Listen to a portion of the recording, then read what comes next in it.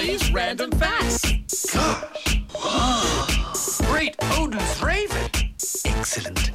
You ready? It was today in 1999 that SpongeBob SquarePants, the cartoon, premiered on Nickelodeon, and I just thought I'd give you a few facts on how it all came about. The show's creator, Steven Hillenburg, was a marine biologist, and when he pitched the show to Nickelodeon, he brought a fish tank into the boardroom and said, "Hey, this is all the things that are living inside." Then he placed a cartoon drawing of SpongeBob in the tank and said, "This is SpongeBob, the star of your new show."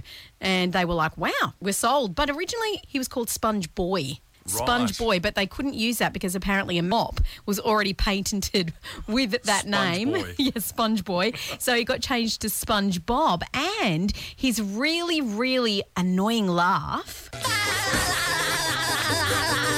Yeah, that is annoying. Yeah, it's actually inspired by dolphins. Right. Yep. Yep. So there you have it. A few SpongeBob SquarePants facts right here on The Wave.